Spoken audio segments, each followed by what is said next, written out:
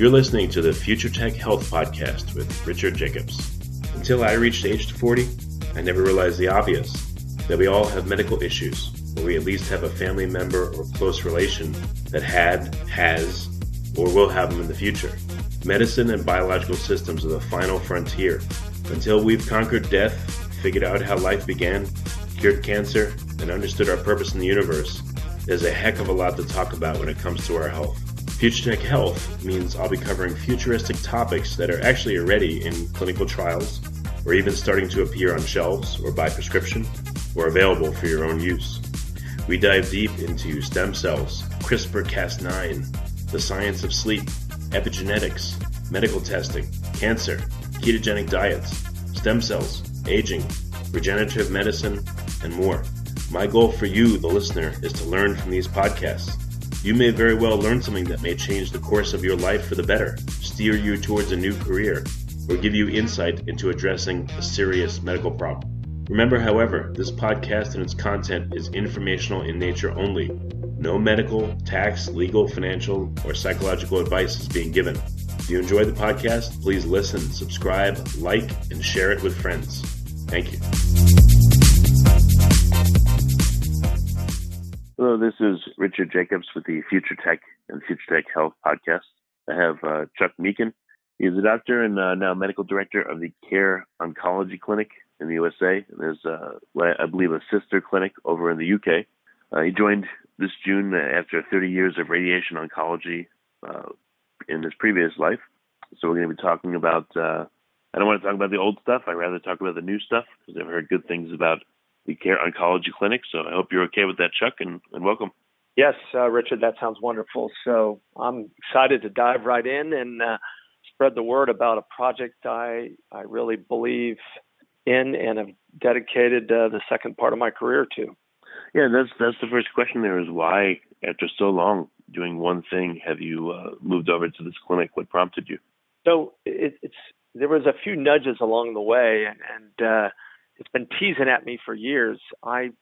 Back to grade school, high school, I was always interested in sort of Eastern thoughts on and what influences outcome with people, what their mindset was, what their diet was, what their lifestyle habits were, and was a student of martial arts, yoga, was a vegetarian for a while, well before people of my age genre thought about that kind of stuff. And so as a busy 12-hour-a-day oncologist in a wonderful hospital outside of Charlotte with a lovely, large group of oncologists, I was always a little bit on the outside, looking at alternatives to standard of care that would, favorably impact without side effects the outcome. I pursued, further study in nutrition. I pursued further study in complementary therapies. I became a bulletproof coach in 2016. I was tuned into the whole metabolic theory of disease maybe 15 years ago, and now it's just starting to get some traction in the United States. So I also I'm in a family of people that have a disease course or a minor problem called retinitis pigmentosa, which is a slow decay of your peripheral vision. And although my family's been blessed and we've had a longer course than most, in December of 2018, I went up for my every 2-year check-in at Massachusetts Eye and Ear, which in a few years ago had some studies in it, and that's what was attracted me to it. And they said, gee, you've decayed a little bit. You're still an outlier. Most people have trouble in their 30s and 40s and 50s, but you now are below the 20-degree peripheral vision for a certain test intensity, and that makes you legally blind. So after asking them to repeat that, I said, oh my goodness, this changes everything. You cannot be a legally blind director of a cancer center in sort of a visual-based field. We looked at MRIs and CT scans and PET scans all day long. I also did prostate implants and a lot of visual work. And so I powwowed with my team and my wife and family, and I asked permission to finish out the month because I had some important things I felt like I had committed to, people who came to me from a distance for prostate implants. And so the end of December, Okay. told my lovely cancer team, when I leave today, I'm gonna ring the bell because it's my last day. And that worked out okay. I immediately heard about this entrepreneurial program at Notre Dame where I did my undergrad, and thought about that. And then I ran into the team from Care Oncology. I had been introduced before, and I tried to get their protocol out of a hospital unsuccessfully, but I ran into them again, and it was perfect alignment at this point. I knew I wanted to continue to work in oncology to bring, metabolic and alternative strategies to the mainstream, and this was my easy ticket to do it. Sorry for the long answer. Yeah. No, it's fine. Well, you mentioned it very briefly just now, so that the Care Oncology Clinic, instead of the normal triad of just radiation, surgery, and chemotherapy, they do things differently. So can you talk about how and why and what they do differently? All great things start with a story, usually a story of love and pain. And that's how people get out of themselves and break barriers. And this has that same element. Robin Bannister, one of our beloved co-founders, was helping manage his wife. He's a PhD pharmacist, but his wife was already a few cycles or a few rounds of chemotherapy into things with stage 4 breast cancer back in 2008 and 2009. And what I had heard is at that point, there wasn't many options left. As a creative pharmacist who'd already assembled some drugs in a creative way, he knew about repurposing of drugs, namely that most drugs have 4 to 6 molecular pathways of activity, yet they only get designed and sort of labeled for one use. And we all know what these are. Minoxidil was found to grow hair on the head, although originally designed for high blood pressure. Viagra was originally designed for pulmonary hypertension and was found to be helpful for erectile dysfunction. So there's actually a basket of these wonderful drugs that have secondary effects against cancer. And it's listed on what's called the RedoProject.com. And at the time, that wasn't available, but Robin looked through the world's literature, found 100 drugs that had activity, found by accident against cancer, but designed for something else, weaned it down to 10. Nobody can take 10 extra medicines. He weaned it down to 4, and then suggested that they take 3 medicines, 2 all the time, and then 2 in alternation. And these were the medicines that had different activities against cancer, different pathways, were real well vetted for safety, were also generic at the time, so they're inexpensive and easily available. And he put his wife on these, and she stabilized for a few years and ultimately did pass from her breast cancer. But he felt this was too good an idea to let go to rest. And he worked together with Gregory Staloff. And together they formed Care Oncology in 2013. I heard about it through a lecture I went to and said, boy, this is brilliant. I've heard about repurposing of drugs. This will help lower costs. We know about these side effects because of years of monitoring, and they work differently than the cytotoxic, kill cells. And there's a lot of collateral damage as well with chemotherapy. The more regional treatment with radiation, which some cells are more vulnerable than others, but in general, there's long-term damages. And then thirdly, now with biologic therapies, some of those are targeted, but usually just to one metabolic flaw in the cellular growth pattern, and generally don't work upstream in the full messaging of metabolic proliferation. Our metabolic protocol works very upstream in that it blocks metabolically signals for proliferation. And in doing that, it greatly down regulates proliferation messaging to cancer cells and works in all the ways we've heard of it. It increases cell kill when chemotherapy is used or radiation. It also blocks new blood vessel formation. It disrupts membranes. It upregulates a pathway to improve suppression of cancer cell proliferation. And additionally, it works against all the other things we're at risk for to get in trouble in life, like cerebral vascular disease, cardiovascular disease, neurologic problems. I have a quick question here. This is a difficult one, but why do you think that drugs have 5 or 6 different pathways instead of just the intended pathway in the body? It's probably just unanswerable by you, but what's your speculation? My hypothesis is that you can't impact one thing without impacting a few different cascades. And there's probably more than 4 to 6. There's probably 4 to 6 main ones, and then there's secondary and tertiary ones. But the 4 to 6 main ones are the ones that are known about. And for instance, these 4 drugs, if you go to clinicaltrials.com, which is the U.S. government list of human trials, there's currently over 90 trials currently with our main drug, metformin. There's over 30 with statins, our second drug. There's over 13 with the antibiotic doxycycline, our fourth drug, and over 3 with mebendazole, our fourth drug. So there's a lot of interest in these. We're the only ones that use all 4 together and have a vetted trial that showed efficacy against a very, very difficult to treat tumor. Which cancers do you work with in using this 4-drug mix? So when they started the company, Richard, they knew they had to get traction. So Gregory and Robin worked hard to get some access to putting a trial together. They didn't have the billions of dollars to do a randomized trial.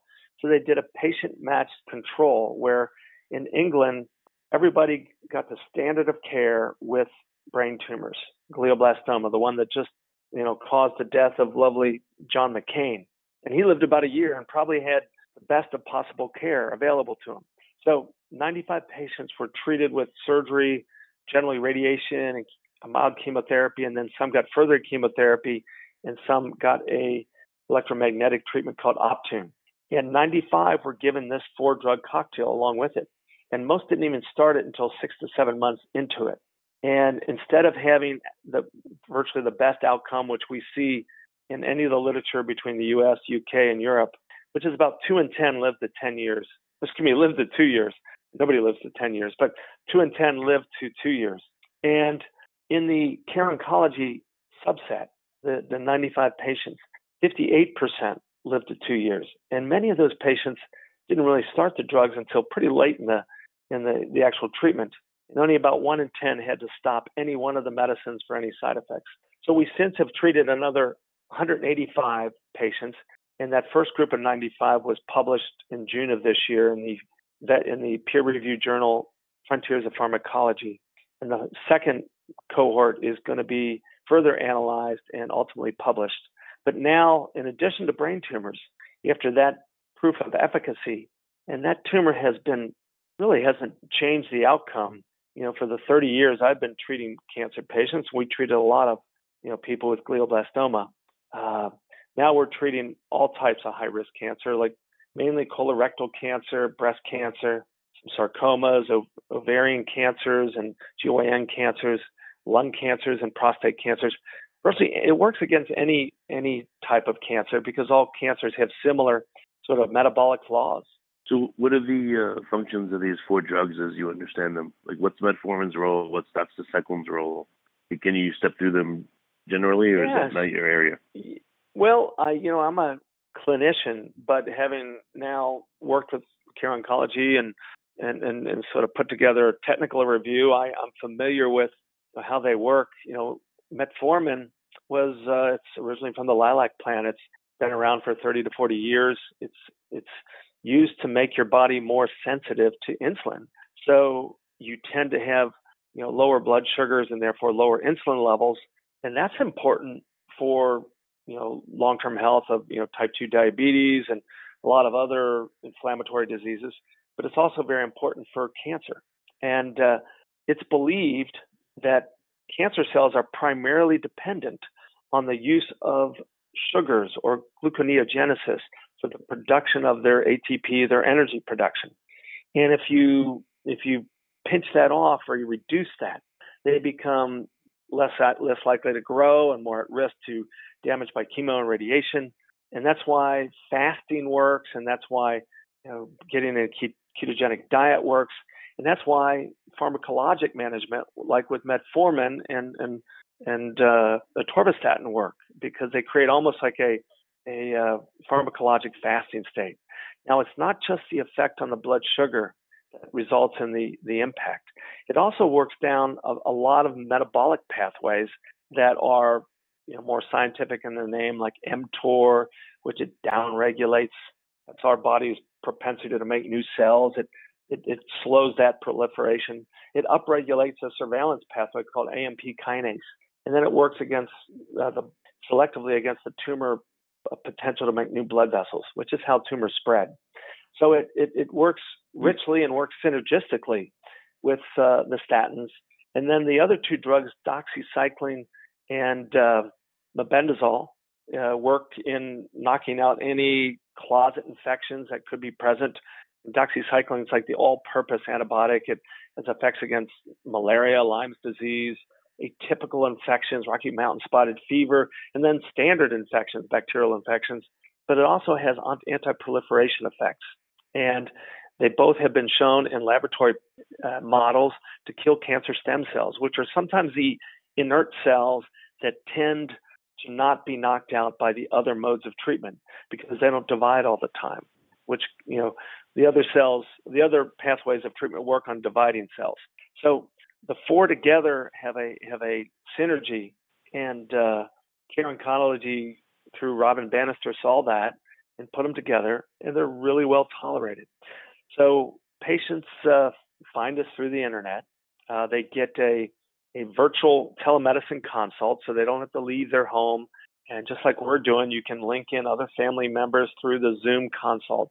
And we now cover all of the U.S., and we cover part of Canada, and we have an all-oncology panel. So everybody will see an oncologist, and all our nurses are oncology trained and oncology certified. So we've kind of switched greatly since I got involved in May, and we now see people. Brain tumors are probably only 10 to 20% of the common cancers we see. So this includes diet suggestions, or do you require that people have go on a ketogenic diet in addition to the drug taking, or is it just the drugs? Richard, that's a great question. We know that the ketogenic diet is very important in our brain tumor population, and because of that, on our panel we have consults with Miriam Kalimian, who wrote the main book on ketogenic diet for cancer. So consults or sort of work with her is available through our website for those patients who want them. We think that's real important with our brain tumor patients. It's probably less critical with the other, prostate, colon, breast, lung, and whatnot. So we offer it, but we definitely encourage it with the brain tumor patients. And most people are really, that whole, you can sort of basket case all the different diets into sort of a grouping of either wide non-eating window or low carbohydrate or ketogenic, but mainly the thing they have in common is low carbohydrates with a period of some non-eating through the day, which further increases your insulin sensitivity and lowers your blood sugars. And once again, so you mean like intermittent fasting or time restricted feeding? Yes, exactly, Richard. And so I don't get too technical on which one of those is right. I just say some version that works for your lifestyle. And once again, I discuss everything in an 80-20 format. Well, if you do it 80% of the time, you're probably going to get most of the results without getting too, nervous and anal about it. Yeah, no, that makes sense. Okay. So a bit of intermittent fasting, the protocol varies, and then this cocktail of these four drugs. And how long is the protocol, and what do you observe happens to people during the initial parts of it and then through the time period? I don't know if it's 8 weeks or a year or how long it is. So the way it works, Richard, ideally, perfect case scenario, we're starting to see this in a few cases. We'd like to start right after diagnosis of a high-risk cancer. And I define a high-risk cancer as someone who has less than a 50% 5-year survival. To me, a coin flip's not a good bet to be around in 5 years. So if you can use this along with standard of care, and we have white papers meaning a scientific-based paper on the utility of this in virtually all the cancers, prostate, lung, breast, sarcoma, you name it, gliomas. And so we try to start it as early as possible. And then the patient would get their standard of care, which could be, surgery, radiation, chemo, or just chemo, or say some lymphomas. And then we try to use this for at least 2 years to continue to downregulate it. And after 2 years, and then we can only write a prescription for 3 months. So the patients see us, get a 3-month, we have nursing follow-up in the middle of that. We have a helpline. And then 3 months later, we then do another follow-up and initiate another 3 months of and we sometimes modify the medications. And we'd like to go 2 years. And then we are currently about to release what we're going to call a remission protocol and ultimately a prevention protocol. But the remission protocol is a derivation of these 4 drugs, but at a lower dose and at less frequency. So we like to use it for 2 years to really drive the proliferation into the dirt. And of course, normal follow-up staging and tumor markers are done during that time by the standard of care physicians. So do you see people mostly with metastatic cancer, or do they just have a primary tumor? And if so, what do you see in those 2 cohorts, after a year or 2 year of treatment?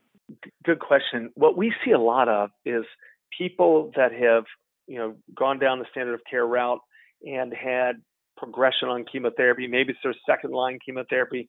Now it may be chemotherapy with some of the new targeted treatments, from precision medicine. And they realize that, the hope that they're going to get this fixed with the path they're on is unlikely. And we see them jump in with us and, they might even be seeing their tumor markers fail or their imaging start to show fail. And once they get metabolic blockade on it, which is sort of the final blockade of the moat of cancer cell proliferation, maybe the chemotherapy was only working partially, or the hormonal therapy or immune therapy. And what we usually see is then the tumor markers start to go down and their progression diminish. And so we see that a lot in those people that join us as they fail. What we see from people who join us before they fail or as they start their adjuvant chemotherapy or initial chemotherapy is we see a much higher rate of response. And this doesn't add too much side effect burden to their pathway. I mean, there's a little bit of diarrhea with one of the medicines, about 5 to 10%. There's a slight chance of raising your liver function with the statin, and we monitor for that. And then there's a little bit of possibility of upper GI irritation with the doxycycline. And we that's why we have a physician monitor this. We've had 6 years of expertise in monitoring through our teammates in England and Center of Excellence. And so there's a fair amount of tricks for this. Like the brain tumor protocol is different than the non-brain tumor protocol. And we try to get to a stable dose, and we can go up if we need to. So yes, it's different depending on what stage we see people. Ideally, we'd like to see people as early as possible. Well, that leads to a big question. Do people have to go through a certain percentage of the standard of care to be allowed to go see you? Or can they, as soon as they find out they have cancer, go see you first? So we've had both. We've had is a organization that supports doing the standard of care to the degree one can. We always encourage people to do that. In fact, I just saw a breast cancer patient who really was a good candidate to get simple hormonal blockade for her metastatic breast cancer. And I was the one that got her back to a new oncologist in North Carolina to get that started with our metabolic blockade. But Richard, some people have already burned all their bridges with the second line, third line chemotherapy, and they really just do care oncology alone, possibly with some diet interventions. Others, I've had a patient from Southern California who, with his eyes and his wife's support fully open, has a HPV positive base of tongue tumor. He said, I know I can do standard of care at some point. I'd like to. He did some expensive alternative care in Mexico. Then he found care oncology. Our program is kind of a bargain. In general, it costs about $2,000, a little over $2,000 a year for medication and doctor oversight. Although there's a patent on the 4 drugs, we ask our partnership pharmacy to charge the lowest amount they can to get all 4 drugs to people for a 3-month interval. This man from Southern California ended up using just our products, and he monitors the lymph nodes in his neck along with diet. And he's gone into it with his eyes open, and I've encouraged him to stay close to his ENT surgeon with follow-up exams and imaging. But he has just said, I think he coaches his kids. He does. He's in his late 40s. He just knows that he would like to hold off on the side effects of standard of care therapy as long as possible. We don't recommend that, but there's examples of that. And then do people actually go into remission through your protocol, or is it more that, they'll have metastatic disease and the metastatic disease just doesn't progress anymore? Or do you have stories where the metastatic tumors will actually go away and leaving them maybe with a primary only, or all the tumors go away? Like, what are the range of outcomes you've seen? We've had the whole range, and in general, it works better with there's some standard of care on board, but we've had people stabilize on COC alone. We've had people regress on COC alone. And of course, we know, and I hear people saying this, there is the placebo effect. And if something works, I'll take the placebo effect any day of the week. I do know we offer people a supportive environment to consider, these are all drugs that, ironically, Richard, if we could wiggle our nose and get rid of all cancer in the United States, it would only increase the average lifespan by 2.5 years, because the things that cause cancer also, group together and cause cardiovascular disease, neurovascular disease, neurodegenerative disease, and metabolic disease like, diabetes and such. So these 4 medicines have some impact on all those. So it's, in my mind, if you have a high-risk situation, it's an easy yes to consider something that would impact the cancer, but also the other things in life. I personally use some of these medicines for longevity and prevention purposes, and believe in this metabolic theory. So the all 4 of the drugs are off patent and generics are used for all 4 of them, or is there any name brand left that manufactures these? They're all off patent and been generic for a while. There is one little hiccup there, and this is not uncommon in the U.S. pharmaceutical market.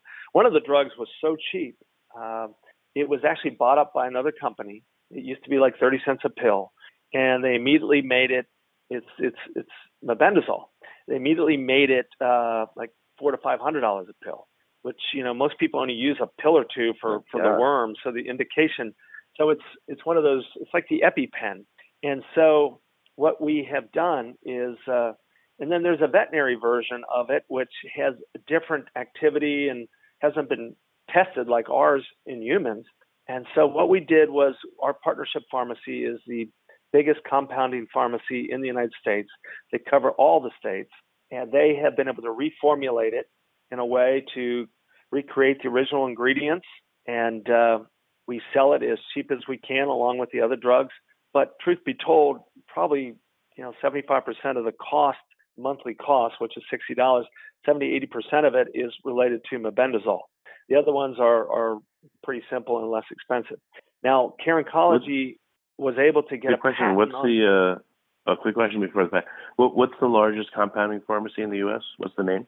It's called MedQuest. MedQuest. Okay, I'm just curious. So are you saying Care Oncology? Go ahead. Yeah. So Care Oncology, after they showed efficacy in this, they got a use patent on the 4 drugs, so that they put a lot of time, since 2013, a lot of work into proving its anti-cancer benefit. So they have a intellectual protection there on the way these are used for anti-cancer strategies, and that covers U.S. and this covers North and South America, and then there's patent for Europe and the rest of the world as well. But at this point, we're trying to get the word out and trying to make metabolic oncology sort of the 4th or 5th wheel of oncology care. And this really aligns with me. For years, I was challenged to understand why the NCI dedicated cancer centers in the United States had no consistent policy on nutrition. And it was usually just say, eat anything, just make sure you don't lose weight. And we know that for the rest of us without cancer, you can have, 2,000 calories from, some fast food place every day, or you can have 2,000 calories from, the best holistic food place, and you're going to get a different outcome. I think that also applies to cancer patients as well. So I think we're learning more, and I believe that there is going to be slow movement. One of the things that we're noticing is that for the first time, one of the PARP inhibitors came out and said, this new, and of course these are all $20,000 a month drugs, which is sort of a real challenge, in our system. But it said to use this effectively, you need to be on a low carbohydrate diet. And then we saw a paper that showed that for those people that were doing a low carbohydrate diet, and I believe this was with a TKI, the outcome, it was for lung cancer, the outcome was like a 30-month median survival versus a 4-month if one was not. So we're starting to see some separation where outcomes are different based on what kind of lifestyle someone has and kind of nutritional strategies they subscribe to. I know in my life, I go to school with 55 robust 20-year-olds, so I have to be on my game. I'm in the Notre Dame entrepreneurial program, which is all STEM background to people who are trying to bring new companies to market or scale up new companies. So it's an incredibly rich environment for learning and working hard, and also fixing things that matter. That's sort of the tagline. And I know that my diet and exercise habits keep me up with those 20-year-olds, and it's made it doable for a 60-year-old. So yeah, I'm glad to see that some of the standard of care, guidelines are starting to reflect that. Well, that's great. So what's the expansion plan for Care Oncology, or how's it going to ramp? So as I mentioned at the beginning of this, we are just now raising some. We are profitable in the United States from the start. We are moving along, and we're constantly getting busier. New things that are on the horizon for us. We are about to initiate an 800 number so people can call in. People now can schedule themselves and upload their labs and imaging without going through one of our intake managers. Once again, we have an all-oncology nursing and doctor staff. We hope to get full coverage of Canada. One of our physicians is licensed in 3 provinces, and he's working on the others. And we hope to bring out our remission protocol and then ultimately our prevention protocol, in the next 6 to 12 months. And the prevention protocol is going to be very exciting. It will be a derivation of our drugs with some mapping to supplements that have similar effects. We'll also partner with a exciting new company that has proprietary strategies to use blood tests to find markers for the prediction of cancer, and possibly additionally partner with some new imaging modalities to do safe, non-X-ray inducing imaging to find cancers earlier. So it's going to be a layered thing where you can just do the protocol for prevention. And crazy to say, Richard, 1 in 2 men, 1 in 3 women get cancer in their lifetime. And of those people over 50, if you match out the 20% have HPV, a bunch have genetic risk, BRCA1, BRCA2, Lynch syndrome, those kind of things, and then add on to that, family history or sort of work exposure like pilots or firemen, I can name many. It ends up being about 70 to 75% of the people, over the age of 50 have some risk of cancer. So we think that's an area where we can partner with insurance companies and use the insurance companies to help us provide this and show them how they can help their members avoid cancer and probably other medical problems, and help the insurance companies spend a lot less money. Because we know every diagnosis is going to lead to about $100,000 to $200,000 of cost, depending on the specific diagnosis, and that we know that the diagnosis of cancer is the leading cause of medical bankruptcy. So, and those that get bankrupt, the risk of death goes up threefold. So we hope to bend that curve of incidence and then lower the cost. And that's why I got into it, because, as a Stanford trained oncologist, I knew that, the developments in care were exciting, but we were missing some stuff that everybody could access. In addition, as an econ major at Notre Dame, I knew that we had an unsustainable model currently, and this uses repurposed generic drugs that are safe and work against multiple things, and they can be delivered from a home environment and work by basically starving cancer. Well, very good. Yeah, I didn't realize the numbers were so dire. I mean, that's completely unsustainable for the average person to have to spend $100,000-$200,000, and it to be, if you combine men and women, 40% of the population. It just can't be. Yeah. So we're raising some money so we can grow faster. Some of our goals are to, we got some traction in the brain tumor population. People are finding us on the internet through our new study that was published, and our website is careoncology.com, where you can access all our white papers and the publication and a lot of patient testimonials and whatnot.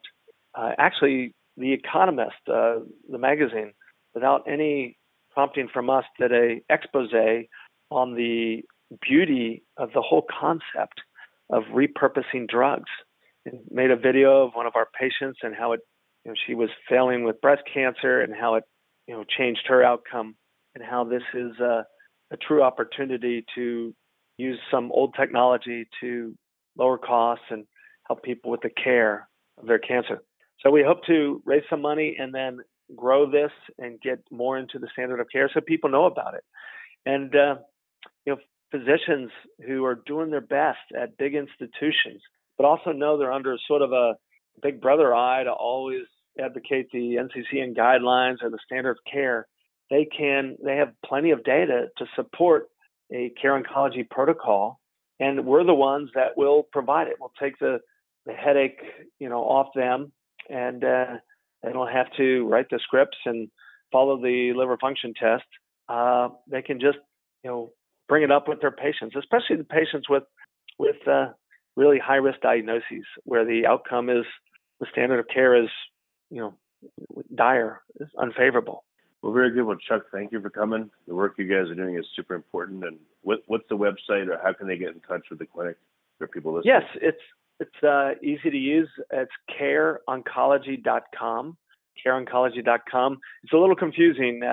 It's called Care Oncology Clinic in the UK, and sometimes people find it's like, oh my goodness, I don't find the US clinic, but it's Care Oncology US. And it, if you call over there, call the 800 number, they'll direct you here. And we got a wonderful team. Our team, we have monthly brain trust to kind of update ourselves on the new findings. We have 6 years of expertise from our UK partners, and many of the people who work with us are, if they're not a caregiver in oncology, they're a survivor. So these are heartfelt people that want to make a difference. And we got a growing list of wonderful stories of, I do these Zoom meetings with young people who happen to get a brain tumor early, and they haven't had a recurrence in maybe a year or two. They started with us early, and with a glioblastoma, that's really unusual. And their doctors who are sort of watching them with the standard of care are starting to say, yeah, you're different than most of the people I see. What are you doing? They're doing the Care Oncology protocol, and they're maybe doing the ketogenic diet with us. Got a lovely teacher I was talking to who has a following of his whole school out in California. I was speaking to a lovely pilot recently who had to give up his pilot's career, but is so far totally stable on the protocol. We have a young woman out in South Dakota who's like over 2 years, never having a recurrence. And of course, in England, where they've been doing this for 6 years, they have even, longer stories that are real exciting to see, especially in the tumor glioblastoma, where we don't usually see, standard of care doesn't usually see as many good results. Well, very good. Well, Chuck, thank you for coming on the call. I appreciate it. You bet, Richard. Keep up the good work, and appreciate being here today. Thank you.